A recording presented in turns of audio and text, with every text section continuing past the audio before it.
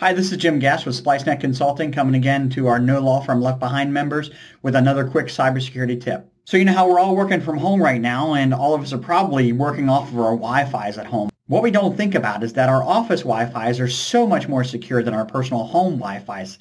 For no other reason, companies like SpliceNet Consulting manage and monitor and secure these Wi-Fi's and keep them up to date. The problem with home Wi-Fi is that we have somebody install it, like the cable company or the phone company, and then we just set it and forget it and just use it and take it for granted, which is okay. But the problem is that Wi-Fi is actually very hackable. So what should we do with our home Wi-Fi's? One, if it doesn't have a password on it, definitely get a password. But if it does have a password, consider looking at the encryption type and making sure that you're using a more up-to-date encryption type.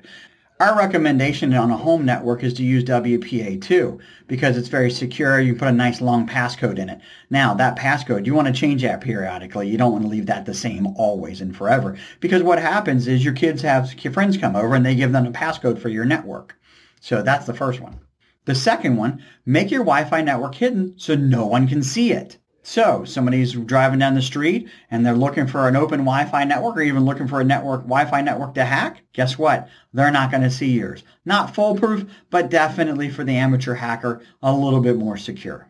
And finally, I strongly recommend an integrated firewall with your wireless or at least a firewall with an external wireless device. Why do I recommend a firewall? We want to keep the bad guys out and we want to keep bad traffic from going out also. No, your kids won't like it because it's probably going to hinder a little bit of Xbox and stuff like that, which can be worked around, but it's a little bit more work. A fourth tip is actually really important. Change the default password on your Wi-Fi network or your Wi-Fi device.